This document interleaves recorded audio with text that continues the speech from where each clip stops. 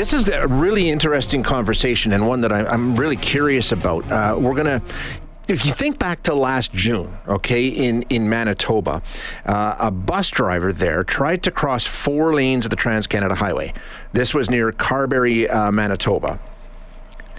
And he was carrying a busload of seniors. I think they were headed to a casino, if I remember correctly. But anyway, the bus was hit by a semi. 17 people lost their lives. 8 more were injured. Now, the police investigation at the time determined the truck that slammed into the bus had the right of way. Okay, so the bus tried to get across the highway, didn't make it. No charges have been laid, nothing like that thus far.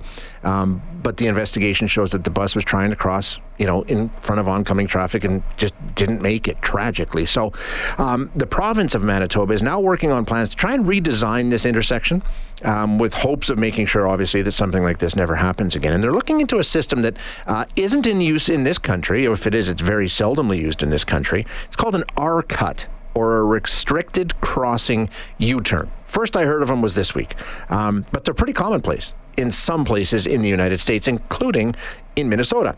And Derek Luer is a state traffic safety engineer for the Minnesota Department of Transportation. He's going to explain to us what these are and how they work. Derek, thanks so much for joining us today. I really do appreciate your time. Hey, good afternoon. Thanks for having me. Okay, I think I understand it, but walk me through it. A restricted crossing U-turn. What are we talking about here? How does it work? Sure. So Minnesota here, we call them J-turns. So that's one of the problems we've had with these intersections is just figuring out what exactly is the best name for them. But in Minnesota, we call them J-turns. Prior, we did call them the RCUT, the restricted crossing U-turn.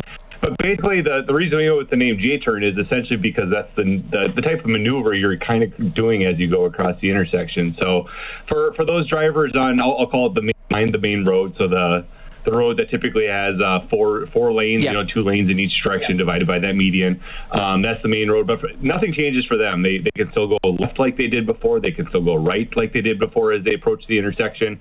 But really the big change comes from those drivers on that minor road, that road that is approaching that major intersection. So for those drivers, instead of being able to go straight across the intersection, now what they have to do is they come up to the intersection, they'll stop, and what they do then is make a right turn, and then they drive down the highway just a little bit down the roadway to a designated spot to make a U-turn, and then come back towards the intersection and then complete that right turn lane if they were going to go straight before. So instead of going straight across, you now kind of make 3 maneuvers of a right, a U-turn, and another right turn. Okay, now is it still just 2 lanes in each direction, or do we add designated U-turn lanes? So you're not trying to pull a U-turn into a car coming at you at 65 miles an hour. You've got a lane after you make the U-turn to ramp up. So are there designated U-turn lanes sort of that are added here? Typically, you would add what we call just a turn lane, a U-turn lane, basically. So as you'd go across that highway and you go into that U-turn lane. Gotcha. So you want to be making the U-turn from that main through lane. And when you come onto the other road, there's another lane that you're into that's the U-turn lane that eventually ends up spilling you back into the main traffic route. It depends how it's designed. Sometimes that is there, sometimes it's not. Sometimes you just make that U-turn directly into the through lane, like you put a right turn lane. Gotcha. Okay. Now, what's the goal here? Obviously, it eliminates the need to cross 4 lanes of traffic. You're only looking in one direction, so it makes things easier, right? But does it actually eliminate accidents? Not necessarily, right? Well, yeah. So the way it works is, it basically eliminates drivers from making the maneuver going straight across. And really, when we've looked at crashes at the intersection that you're talking about here in Manitoba before now, the typical crashes we see before a J-turn is built, these expressway intersections, is we see a lot of angle crashes. Yeah. So, that might be, better known as a T-bone or a perpendicular type crash. Though that is the most prevalent crash type. And so what the J-turn does or the RCUT, it doesn't allow you to do that anymore. You can't cross anymore. You can't expose yourself to that kind of crash anymore. So, and you nailed it. You nailed it on the head too. It kind of simplifies those maneuvers. Instead of trying to deal with 4 lanes of traffic going opposite directions and sometimes 65, 70 miles per hour, 100 kilometers per hour. You now only have to deal with 2 lanes of traffic at a time that's coming from one direction. So it really simplifies those maneuvers.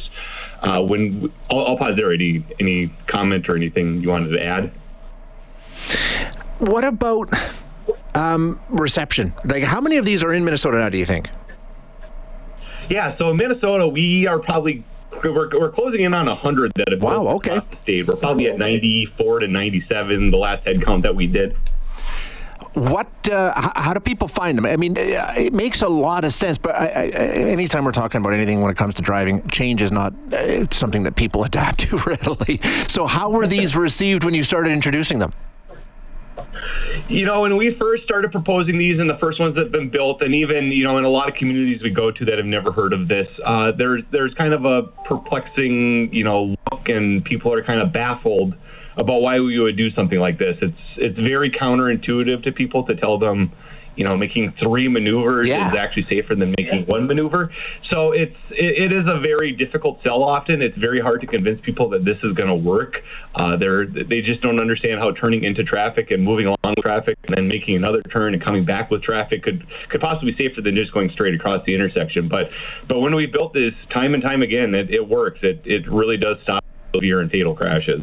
Interesting. Yeah, I wonder if they'll adapt it here. I mean, seems to make sense. Derek, thanks so much for your time today. I appreciate you joining us. Yeah, thanks for having me. I appreciate the opportunity.